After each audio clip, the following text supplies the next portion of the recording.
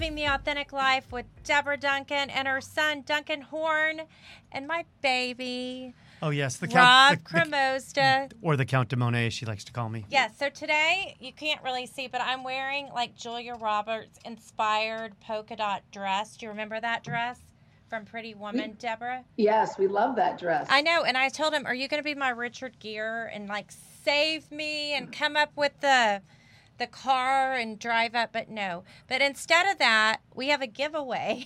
More that stuff we're gonna we be love to give launching away. Yes. Today, with you, we're going to be giving away this amazing Louis Vuitton Pouchette, which Bella says she's going to try to rig it so she can win. Yeah, because you got to win it, right? We're not going to give it away. Give it away you have to winner. follow us, follow you. But we are living the authentic life every day, and you are one of my most authentic, trusted friends. We call each other kind of inner circle people, and we are there for each other. And thankfully, our two crazy men in our life, Duncan and Rob, kind of hit it off and have a little bit of a bromance going. So we thought that we should get together before the school year starts and talk about back to school. But before we do that, I'm going to launch into a little bit about you. And if anyone can see behind Deborah and Duncan's head, maybe you can move aside. We can't even show all of this woman's Emmys. She has won, exactly, she's won 7 Emmys. She's lived all over the world. She even lived in Japan. I know. This woman in Japan, you've got to be kidding me.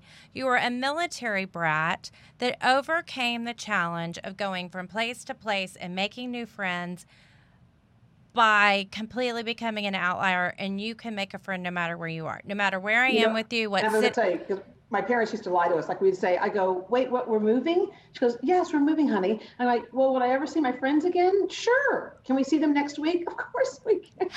Why would we go from Japan to Taiwan to go visit your friends for the weekend? And then by the time you got settled, you forgot about those old friends. And you're like, hey, whatever happened to? Exactly. But thank God that doesn't happen to Duncan. Duncan, I know that you think I'm crazy. For some reason, just so everyone knows out there, we have this technology issue between Deborah and I that I have her phone number in my phone, but I'm always texting Duncan, asking him if he wants to go get a drink with me. And he's responding and saying, I'm too young. I don't drink alcohol yet. But you've had why don't you go with my mom? Yeah, why don't you go with my mom? But you've had this same friend group for how long, Duncan?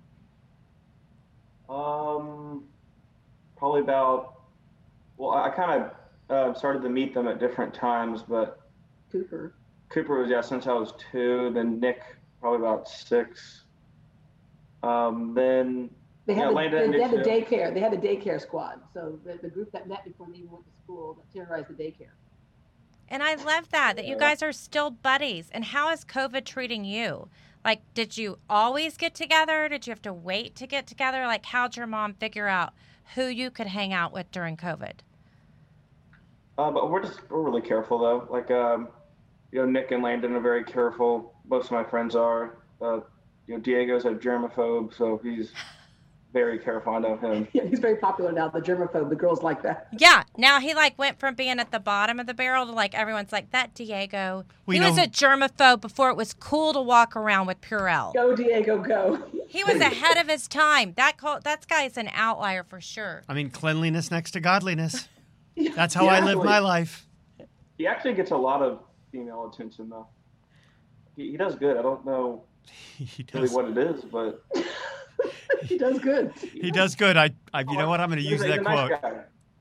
Well, he's a really nice guy, which is why I like him. Okay, so your mom has had this amazing journey. She went to UT. Even though I'm an Aggie, I can say, go Horns, hook 'em horns. She lived in Austin. Then she went to Dallas when she was Good Morning Texas there, and then moves to New York and has this crazy illness in New York. Tell us about that journey and how Texas helped you out with that crazy moment. Yeah, it was crazy. I had moved to New York City, so the #1 media market in the country. And I had the best job, I thought, making the best amount of money, and life was perfect. And I woke up one morning to get ready to go to work, and then my head literally exploded. It was the craziest amount of pain I've ever felt in my life. And at the same time, I had numbness and tingling on one side. I thought to myself, did I just have a brain aneurysm that blew? And I kept thinking I should be dead right now because, as you know, many people in the first few minutes of that pass away. And so I ended up in the hospital emergency room, and the doctor leaned over and said, "Your head is so full of blood right now. We really can't get a clear picture, but we've given you something that's going to kind of buy you a little bit of time." News got out back in Dallas because I'd worked, as you mentioned, in Dallas and in Austin. They had it on the news channels. They actually killed me a couple of times, and then it was like the Lazarus effect. I came back. You're like, I'm back. Yeah, hello, I'm like a bad penny, can't get rid of me. But the thing that was so cool is that and this is a weird way to say it. This is cool. I got to hear what people would say about me at a funeral without having to pass away. So people sent in, their well wishes. If they knew somebody in New York City, they got them to my hospital room. The Vallones actually, when you feel helpless about what you can do, right? The Vallones called the Cirque and said, cater the neuro ward, because if you at least feed them, right, the Italian way, if you at least feed them a good meal, they'll take care of her probably even extra. So, yes, because Donna loves the nurses, and she knows the nurses are who basically run the healthcare system in our world today. And they're the ones that, yes, you're right. The doctors know what to do. The nurses are kind of your friend as you're going through it, right? Yes. But it was just crazy, because I got just people who were strangers, and like they would say to me, "We may be a stranger to you, but you're not a stranger to us." And that is such, when you're on TV, when somebody invites you into their home, that is such a compliment. And I had all kinds of folks, tell me stories of some segment they had watched on the show that had helped them in their life. And so the night before surgery, the doctor came to me and said, "Can I give you something to help you sleep? Because I'm not going to lie to you. You got 30% chance memory motor skill problems, 30% chance coma, 30% chance you don't make it. So 10% chance that you're free and clear." And I said, "No, if I die, I hope I know where I'm going. And if I live, it means I have more to do."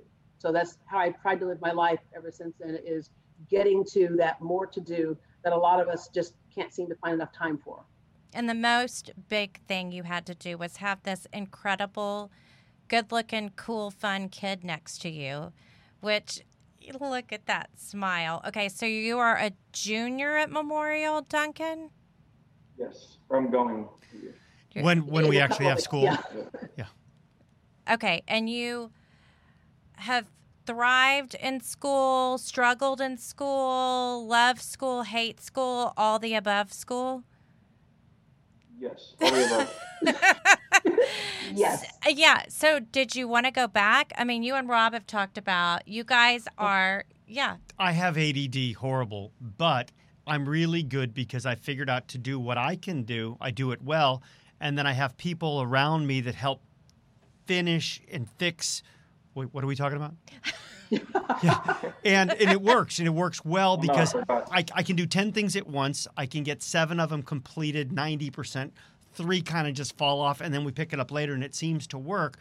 And people, you said they said that to you. They didn't ever give me medicine because my parents didn't believe in it, and they just said I was a hyper kid, and they told them to give them less sugar, so I wasn't allowed to drink soda after probably age 9 or do anything like that. And now I don't miss not having soda, but I just have this huge energy, thirst for knowledge. I want to know everything. I always ask why, and I don't have a huge filter, and I sometimes get in trouble for that, so I'm giving you my free advice. Sometimes we have to think extra hard with our conditions before we say something that gets us in trouble. But you might not have that issue. See this right here on my cheek? I don't know if you guys can see it. It's a permanent mark from my wife smacking me did you just say that? My parents are listening to this podcast. You can't say that. But what I love about Duncan is that you say things that you mean. And you are a young man who has this great value system. And when we went out to dinner the other night, we were talking about kids and vaping and drugs and distractions and all these things. You want to share a little bit about being a kid growing up with all that influence from social media and all that out there and how you kind of resist it all? I'm not really sure where I really got that, but I'm, very against it, very against all of it. But I think it was just the influence of my parents. But I don't know, I just kind of always had kind of just a very anti-drug, anti-Juul, anti-smoking. You just didn't want to do anything to hurt yourself, right? I remember some of my family, sorry about that. Some of my family members, we're nicotine addicts and all that. One of our family members was a drug addict for a while, but then got clean. It's just a scary thing. I just always had that intuition, just never to try it. And also, you were running track last year, and I don't know if a Memorial tests, but lots of schools test so that you can be a student athlete. Hopefully, they let you come back and you guys can have sports again this year, because that's a great way to get the pressure off of you, too. Look, guys, I'm in sports. It's really important to me. I don't want to do this. They'll take away my sports. So that's a really good way that you can get to not have to bow down to the pressure. Yeah, it was funny. The last track meet they had before everything shut down, he won his meet in the district, and it was like, wait, you're kidding me? Now it's over? Because how do you do track online? How are you supposed to do track online? We just get a treadmill. We just turn it to 101. Well, I would think that they could do that, because as fast as he runs, he's going to be at least 6 feet away from everybody. So that's fine. I mean, I get it. Or do a staggered start, all 6 foot apart, and put the really fast guys further ahead, and then the guys that are slow just really look like they were slow. Just to see. They're trying to be safe. Yes, exactly. And I think there's such a fine line. We grew up sharing everything with Bella, kind of to the point that some people would say, I can't believe you're talking to your child about drugs and she's 5 years old. Or I can't believe you're telling your 4-year-old, don't ever let someone take a picture of you naked. But there are so many things, and you and Deborah, you and I have had all these conversations as moms, and you are so exposed, like, to everything happening to a kid, every illness happening to someone. You have all these specialists. How do you manage all that information, and how do you decide what you're going to tell Duncan versus what you keep to yourself?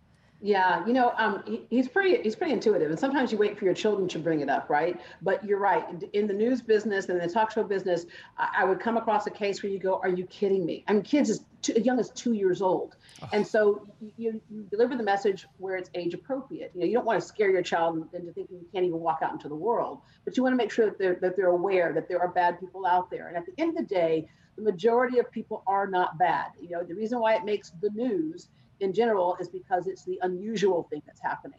But, as we say, one child harmed, all children harmed, right? So you just want to make sure your kids are aware, age appropriate, of course. But I have to say that there are things that you think, just when you think I've heard the worst, there are things that come up that are even worse. There are some really tormented people out there. And so you just have to be aware of what human beings are. And at the same time, keep the balance, because there are a lot of great human beings as well, which is why I like to expose them to charitable events and things like that, where you can see that just at the same time that you hear about how people can be awful, the majority of people can be kind. And sometimes it's disaster that really creates community. We saw what happened with all the stuff with COVID. We know what happened with Harvey. Strangers came out to help other people. And I think one of the best things that you can do when you help is for that person on the receiving end to realize that you are supported, even though you don't know that person is a stranger. They did something on your behalf. That's when you know you have community. I thought it was amazing when the Cajun Navy came in town, and just a bunch of good old coonasses with their John boats, and they were helping people. I know a bunch of people over by where Alma, my assistant for 26 years, she lives over off of Derry Ashford, and it was 3, 4, 5, 8 foot deep in certain spots over there. And they were taking the people back to their houses to get their dogs, to get their cats, to get their valuables that they had hidden and whatever. And they didn't want money. They didn't want anything. They were just such giving, kind people. And it's nice to see. Harvey, I thought, brought out a lot of the good or the great in our city. Yeah, and it's such a reflection of our city. I mean, we talk about all the time that we're the most diverse city. Why is our city different than others in the sense that we've not really had, knock on wood, the turmoil. We've gotten our message across. There was a rally, not a protest, but a rally to show unity. But we haven't really had the upheaval that so many other cities have had. And I think that's for a lot of reasons. You look at the foundation of your city. In Houston, you come here to work. And if you look at how the city kind of got started, you had a bunch of people in the East Texas oil fields praying that it would work, just working together, brutal work, hard work, but praying that it would happen. And when it did, struck oil, then they created the people who suddenly became these billionaires overnight almost. They said, we need healthcare for our workers. So they created the world's largest medical center, which is a nonprofit down there in that district. And so if you look at how we develop things, it's when you come someplace to work, I cannot be bothered by what your religion is, your race is, your whole bit. When you're down there in the operating room and you got to get somebody through an operation. Let's work together. NASA, failure is not an option. And so I think that's one of the things that makes a difference in this city. And it's nice to be able to see on the back end of every disaster we've gone through, all the goodness that comes from it. And I can definitely say, as far as diversity, when we have a table full of friends, we see that diversity. You've seen that in your friends that you have. Duncan, isn't Diego from another country? Mexico. Yeah. And the Nick is? Well, Nick's from here, but his mom's Greek and his dad's Cuban. And so there's a lot of... And so is there... do you feel as a kid, because I look at Bella and her friends, do you feel that racial stress between you, or do you feel like you as a group of people at Memorial High School that it's changing and that it doesn't feel as intense? Honestly, I don't. Yeah, there's not really any racism in our school. At least I haven't experienced in it. Nobody I've met's really talked about experiencing it. So I think this generation, it's pretty clean. I think a lot of it's gone. But there were moments with you growing up that you had some challenges that your mom would help in communicating with the school, I think. Deborah, do you want to share some of those journeys? A couple of kids who took liberties with the N-word. Honestly, I think they would just use it as an insult. I don't really think they were really racist. I think they're just like, if they were mad at you, they just know that would be a word that they could use to kind of hurt you. Which I think is usually why that would be used. That's so fascinating that you can see it from that perspective, because it is so much about them being uneducated as opposed to necessarily, or just trying to hurt you as opposed to really feeling that. Deborah, you and I had conversations about this, and I was just surprised to hear about some of your journeys, because it wasn't something that I knew of, really. Yeah. Yeah, in Austin, I had a police officer who I was outside trying to figure out what to plant in the garden, and a police officer drove up, pulled his gun. I was like, "Hey, wait a minute," right? And it was just kind of crazy because I kept thinking, "Did I rob a bank accidentally?" And I don't remember what happened. Like, where's the money? Because I kept thinking because I had to justify why that was happening, right? I'm thinking, is there something I'm not remembering here? What did I do? Did I walk out with a package of pork chops at the grocery store I didn't pay for? Yeah. Had it been COVID, it was the toilet paper you stuck into your exactly. And I would say, you got me. You got me. It was the toilet paper. And then when I moved to Houston, I had 5 police officers in my driveway, and I had to verify that was my house. I had to get someone from work to verify that was my house. And so when that happens, you keep thinking, wait a minute, what century are we in? And I think it's more important, obviously, today than ever, that as wrong as that is, and as angry as I was inside, I had to react in a way that would save my life. And so to say that it's not out there, I know I don't dwell on it. But when people say, that was a long time ago, that whole slavery thing is a long time. No, it wasn't a long time ago. We're still in the midst of it. And I think what happened with our civil rights movement, the last time that we did this in a big way in the 60s, we got to the midway point and got comfortable. We didn't finish. And I don't know that we will ever in our lifetime really finish, but as Duncan alluded to, I think it's getting better. Even when somebody called him that name, did they understand what they were really saying, or did they really just want to get to him emotionally? So I urge everybody to study your history. You'll figure out why all this stuff happens if you understand your history. And when it comes to striving to do better, for me, when I saw my family tree and I realized that my father's grandparents, this is not a whole long time ago, my father's grandparents in 1863, the family of 8 was sold into slavery for $100 a piece. That hurt my heart. And what it said to me was, I have to do good by them. I have to, for what they endured, I want to make up for. And I know it's just kind of emotionally and psychologically a different way of looking at things, but I oftentimes think if I'm getting ready to get off in my life, if I was getting ready to get off course, in my head felt like they were tapping me on the shoulder. I was like, no, that's not what we endured this for. And I always keep that in my mind. Well, your core values are so strong, and everything you say and do matches what your values are. And I've been diving into this to think more about it with our podcast and the people we interview with. And you said something really profound to me, because we've talked about people pulling these buildings down to try to change history. and we've talked about Black Lives Matter and what that movement means, and share some of those things, because I think your perspective is so fresh and gives us so much to think about, because we need to still talk about this and figure out responses instead of just anger and hate. Yeah, I think what we are lacking is a full understanding of history and including everybody's story. So instead of taking history away, I'd like to add history. Mm-hmm. It's like I remember going through school and slavery was you were a slave and then you weren't. We never understood that on the backs of slaves, the economy of this country was built. It was not right. Mm-hmm. But when I look at the flag, of course, I was a military brat, but when I look at the flag, those stars and stripes belong to me also because of the story I just told you.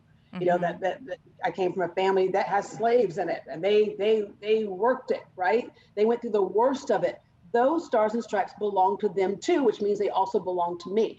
And so I kept hoping that maybe history classes would get even better, that you would learn about all the contributions that African Americans also made to this country. And a lot of times in the history books, you just don't see it. The inventions that you use every day, we don't see it.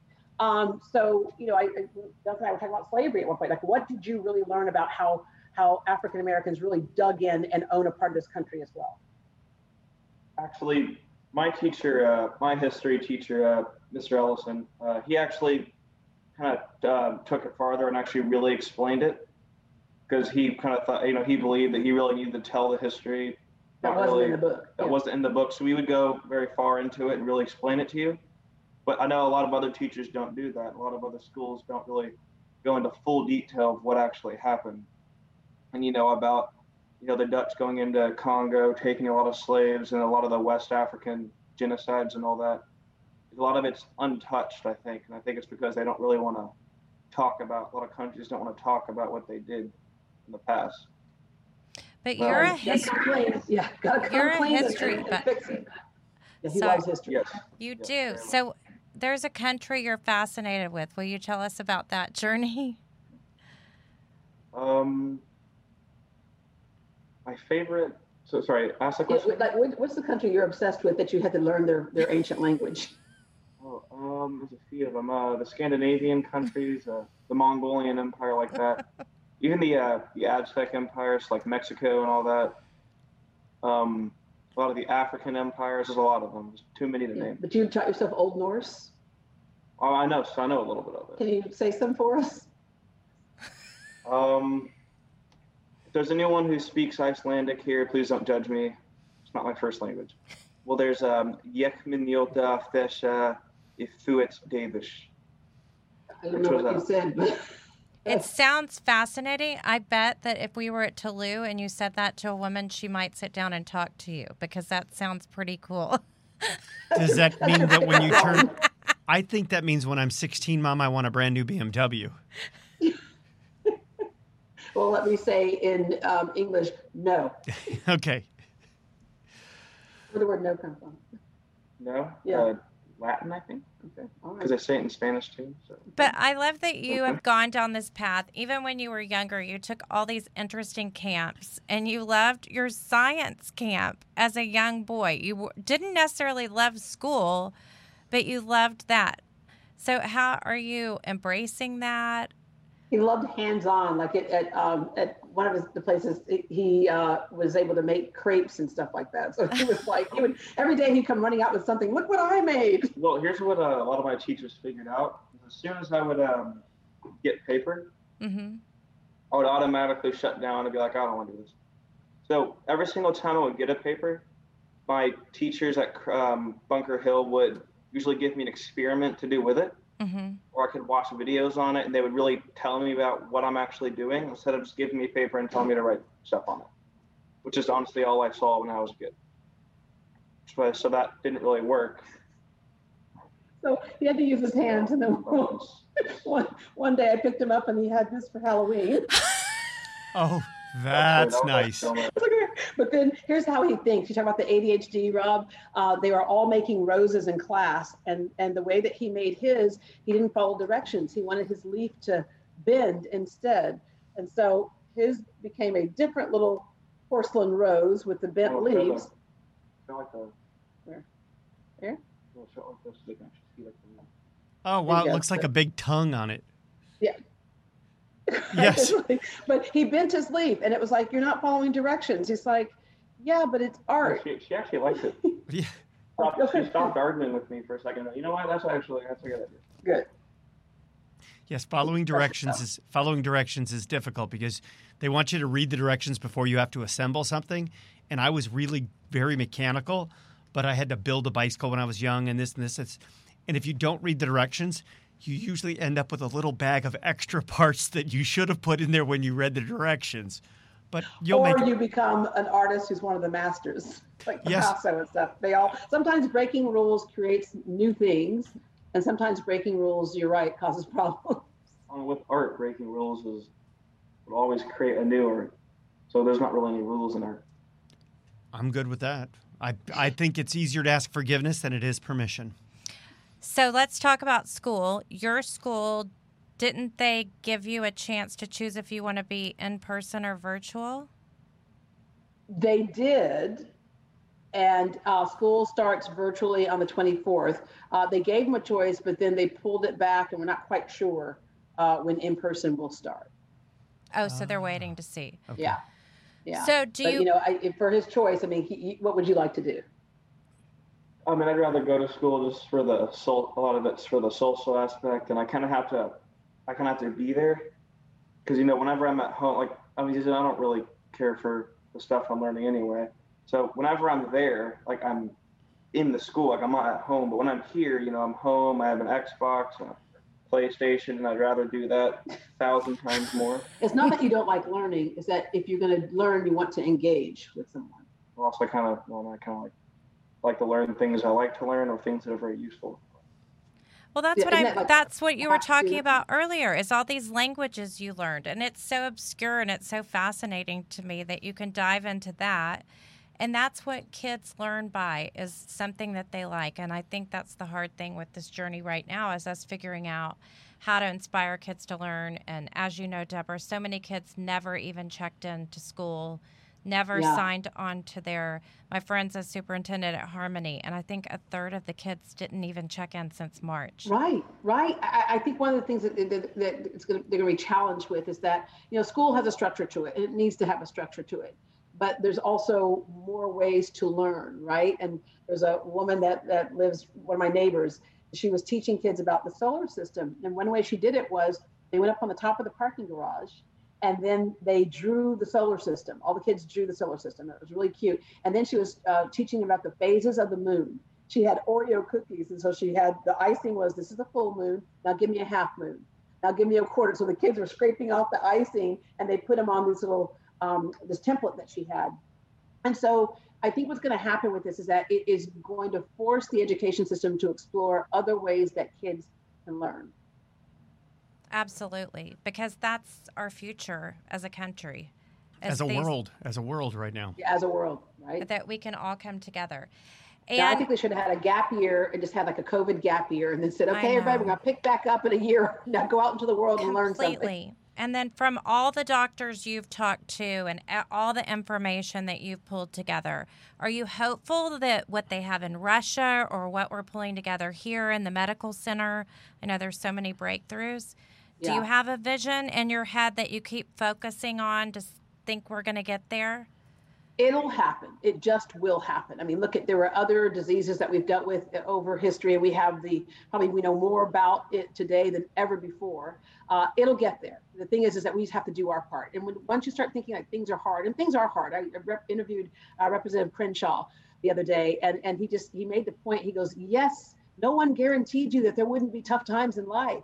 Because he got blown up. He lost his vision, and he went back in for another tour. And I'm like, now wait a minute, Crenshaw, you are made of something different. You are a Navy SEAL. And he goes, yeah, but and then we have a friend who lives in England who remembers, as a little boy running outside when the rations truck would come by once a week, grabbing this big can of potted meat and not knowing if they would get one the next week, and trying to dodge bombs while you got back to your house. He's like, Deborah, I know it's awful. I know it's tough, but just know that things could be tough always, right? But so you're reminded of those things. And then I have friends who, it's amazing, their parents are living in Vietnam, and they're working the agricultural fields, and she called to see if they were okay, and they're like, what virus?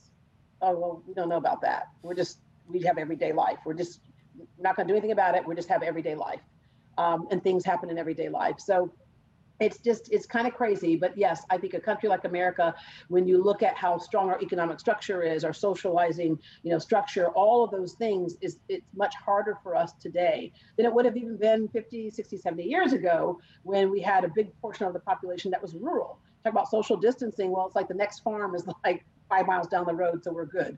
So it challenges us to do things better, and hopefully we learn from this. But there's no guarantees that there's not another one around the corner at some point in life, and it will come. That's a part of that life cycle.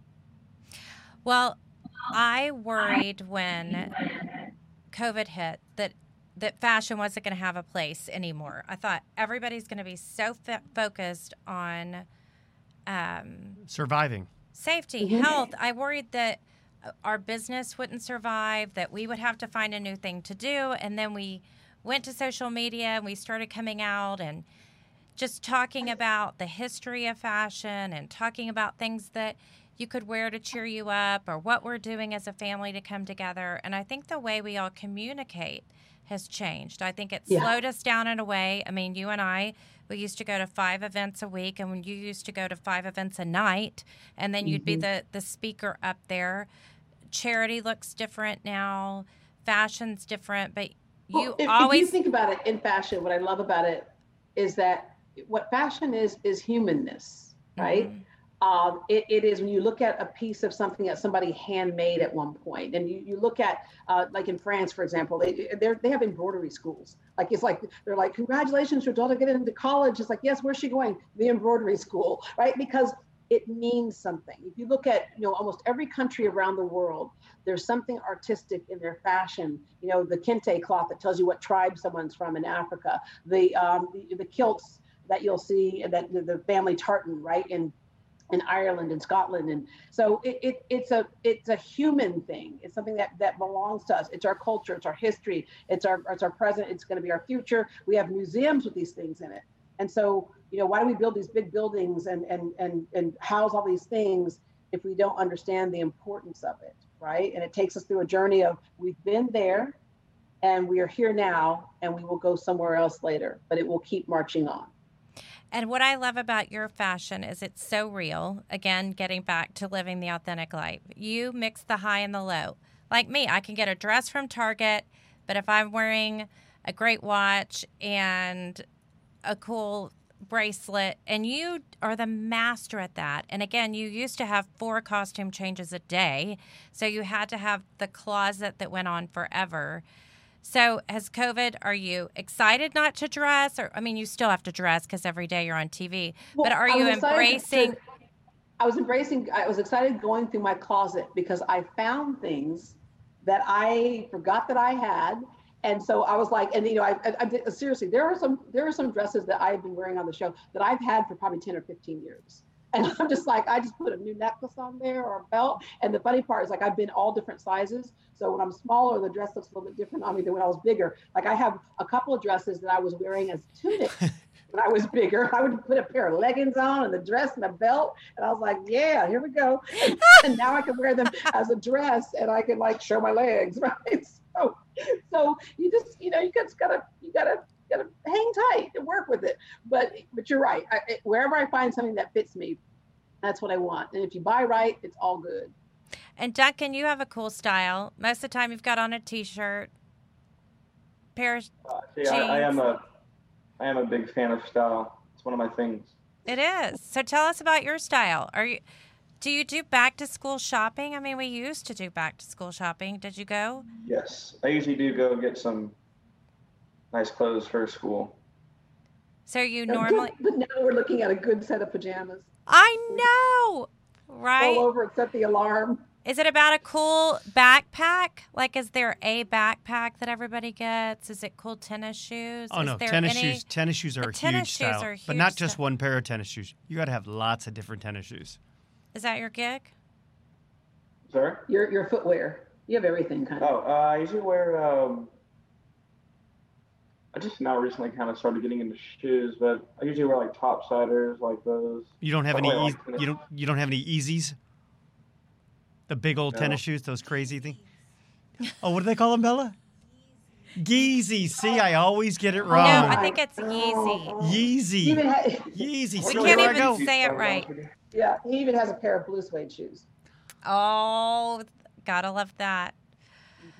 Well, we loved having you today. You guys are such an incredible mother-son duo. I love the way you can stay connected because teenage years are hard for parents.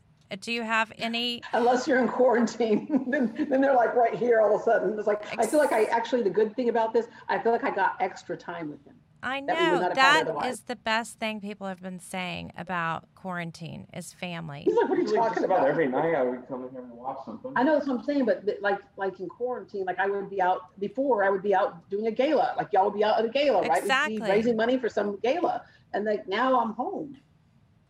It's a lot of togetherness, Duncan. Just agree with your mother and tell her, yes, Mom, it's been Yep. fantastic. I really love all the time we've spent together. I love all the time we spent together. I agree with you. In fact, one day he said to me, he goes, I was doing an interview because I do all my interviews over a laptop at home. He goes, I go, I'm working right now. He goes, you're just working a lot lately. I go, no, you're actually seeing me work now. Before you ever saw me work, I was at the office. Exactly. So do you have any parting words for parents for this year going into school, Deborah or Duncan? You tell them your parting words, and I'm going to tell them mine. Yeah. Just say- Any words for parents or for kids starting this new crazy school year? Inspiration from Duncan Horn. All right, you don't have any. House, I don't know what to say. Here's my advice. Okay. My advice is pray. Pray to whoever your God is. Pray, and then God. And then drink. and then do communion or something. This is all I got for you, people. This is all I got for you because I am going to lock and load when it's time to start. And I would say to people that the school system understands that this is crazy and this is different, and we truly are all in it together. The whole world is in it together. So it's like, do your best, do the best that you can, and this too shall pass. And I love what you said earlier because we've been watching so much Netflix and so many movies, and we've been watching Outlander and a few other crazy But the thing that I noticed in that is looking at the Scottish-British War from the early 1700s. They were literally fighting for their life. They were literally fighting for their food, for where they would spend the night safely. They would wake up with a sword on their face.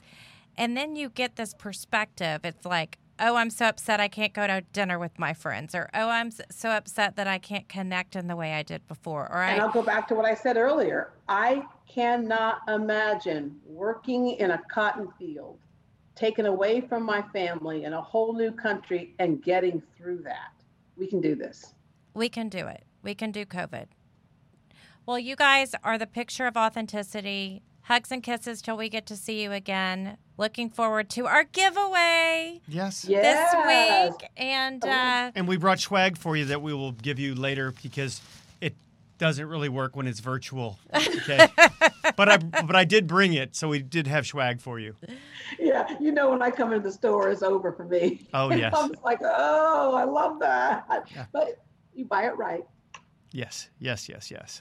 Well, great to see you guys. Enjoyed it. We look forward to lunch out on a patio somewhere or dinner on a patio soon to see you. Social distance. And Duncan, you and we'll catch up off air. Yes, city center. okay. Ciao, everyone. Bye-bye. Bye. Arrivederci.